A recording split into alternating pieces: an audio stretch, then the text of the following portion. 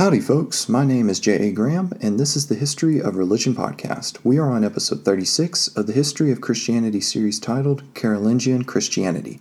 Last time we got to the point where Christendom was almost united under Charlemagne and Irene, but it did not come to fruition. Rather, Christianity became split into the East and the West. Today we will look at how these two built versions of Christianity that last until today, and the way that they functioned during a time that often exemplifies the Middle Ages.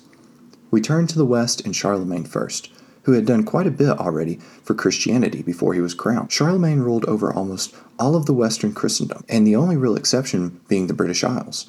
He went after expanding his borders through war. He looked west to the Saxons and the Frisians. He invaded, and then they rebelled.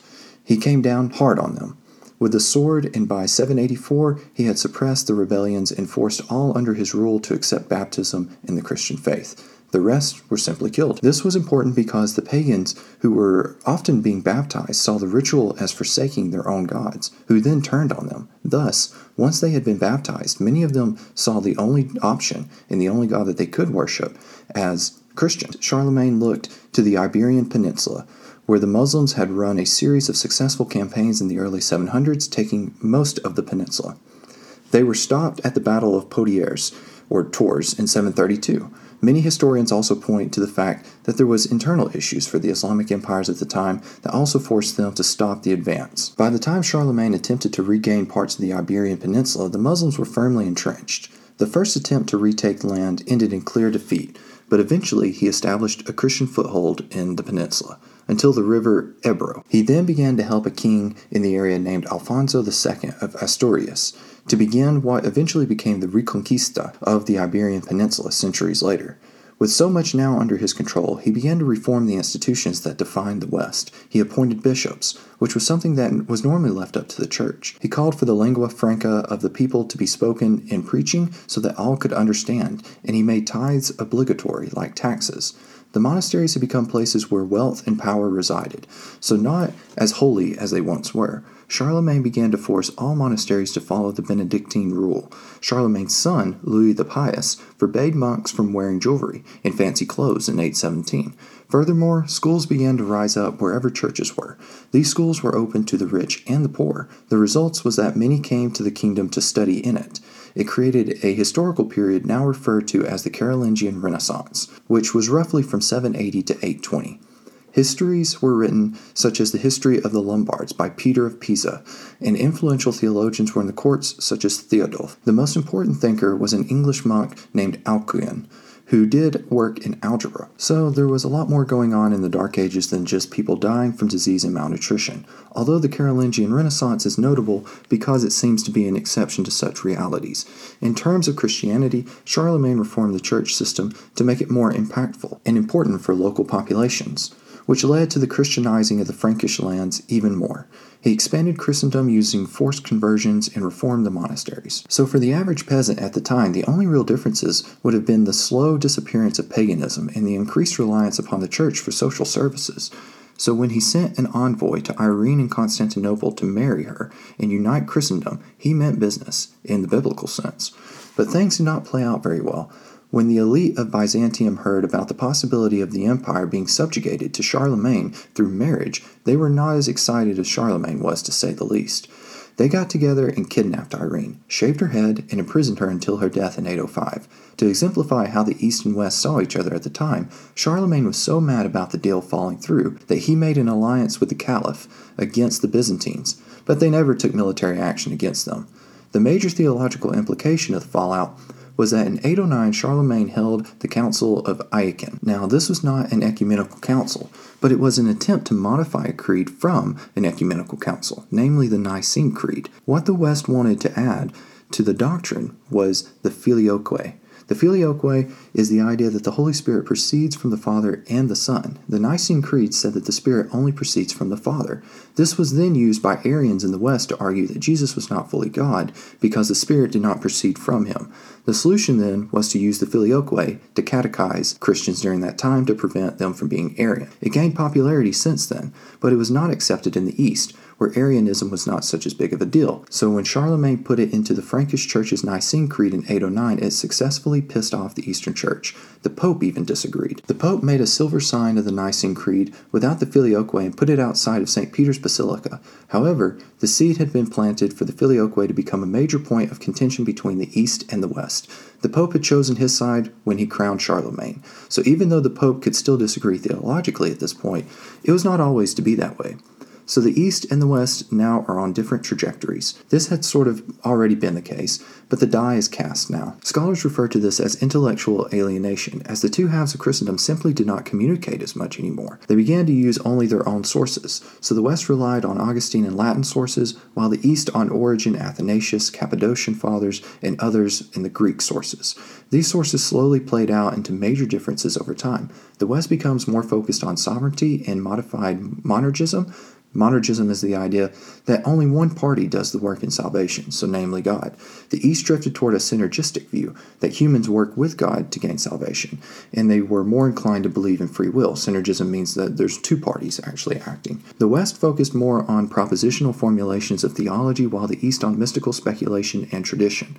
The West saw the logical conclusion of Augustine 700 years before the Reformation as well, in the man named Gottschalk. He asserted that the conclusion of Augustine was the doctrine called predestination, which says that God has chosen those who are saved and those who are damned in time eternity past. So there is no free will, and those who are damned have no hope of being saved. He was a bit of an ass about it, though. He seemed to enjoy the idea that people were forever damned, especially those who disagreed with him or were his superiors. Eventually, he was put on trial, then imprisoned in a monastery for the rest of his life, where he went mad. Another issue was the presence of Christ in communion. There was a debate in the West about what happened at communion. Communion is the ceremony where bread is eaten and wine is drunk following Jesus at the Last Supper. It is an essential part of the Christian faith and performed most Sundays. The debate came when a theologian argued that the bread did not just symbolize the body of Christ, and the wine did not just symbolize the blood of Christ. Rather, the bread actually became the body of Christ, and the wine actually became the blood of Christ. Other theologians weighed in, saying that perhaps it was a different kind of body. They say that Christ had a Eucharist, another word for communion, a body and a heavenly body, so that he could be in both places at the same time. They did not come to any firm settlement, as some said it was just bread and wine, some said that it was the literal body and the literal blood, and others said that it was just a different kind of body and blood. This would flesh out over the next few hundred years until it became a firm Catholic doctrine, so the foreshadowing of the theological issues in the Protestant Reformation are present in the Carolingian period too. However, the two main points of contention slowly emerge as the papal authority and the filioque. The papal authority is the assertion of authority over the other patriarchs, while the other is the amendment of an ancient creed. Charlemagne ruled for 47 years, and he had set the course for the next few hundred years of religion, I think unintentionally. He died in 814, and his empire did not last long after him, furthering the perception of his rule by historians as a glimmer of light amidst the Dark Ages. In the time after Charlemagne, his empire fell apart quickly. A large cause was the incompetence of his successors, but another was the new movement in the north. Scandinavians learned how to sail and became known as Norsemen. They found easy pickings among monasteries and churches that were loaded with gold, and no one who knew how to fight very well, or was willing to at least. They made their way through England and northern France, eventually to Spain, sacking the pilgrimage city of Santiago de Compostela. They kicked the Muslims out of Sicily and took southern Italy. So they killed a lot of monks and took a lot of gold crosses. Yet they eventually adopted the religion of those they conquered, adding to Christendom. This, in a way, infected the culture and made its way back to Scandinavia, where slowly they converted over the next few centuries, as far away as Iceland. In the east, there were invasions by the Magyars, who would not assimilate as well, though. Missionaries were sent from Byzantium to Germany to convert the invading pagans. All of this puts Christendom in a state of instability, as it ebbs and flows with new invaders and rulers, but the faith somehow remains and continues to gain throughout the continent. With all of this instability geopolitically, the Church was constantly navigating between authority and survival. The Pope was in the most precarious position, as he turned his back to the Byzantines, and now the Frankish Empire was essentially gone. There was a good pope in 858 named Nicholas I. He gained by using forged documents from Germany called the false decretals. The Germans were trying to undermine local authority by using the pope as a higher authority, so they created false documents and then said that they were ancient. giving the Pope political powers. The Pope after him cursed a king, and later the king died from a disease, making the Pope even more powerful in the eyes of the commoner. But the position itself was a power grab in reality. Pope John VIII tried to start a crusade against the Muslims, but Charles the Fat and the Byzantines were just not interested. The Pope was then poisoned, and when they realized that he was not dying fast enough, they crushed his head with a mallet. Another pope had his predecessor dug up from the grave in order to curse him. He had the body brought into the palace, where he put him on trial. Surprisingly, the defense was silent, and the pope took that silence as evidence of his guilt. So he cut off 3 of his fingers used for blessing and had his body thrown into the river. That stunt shook everyone so much that the pope only lasted 15 days. In his office in 897, the synod was called the Cadaver Synod. He was thrown into jail where he was strangled to death.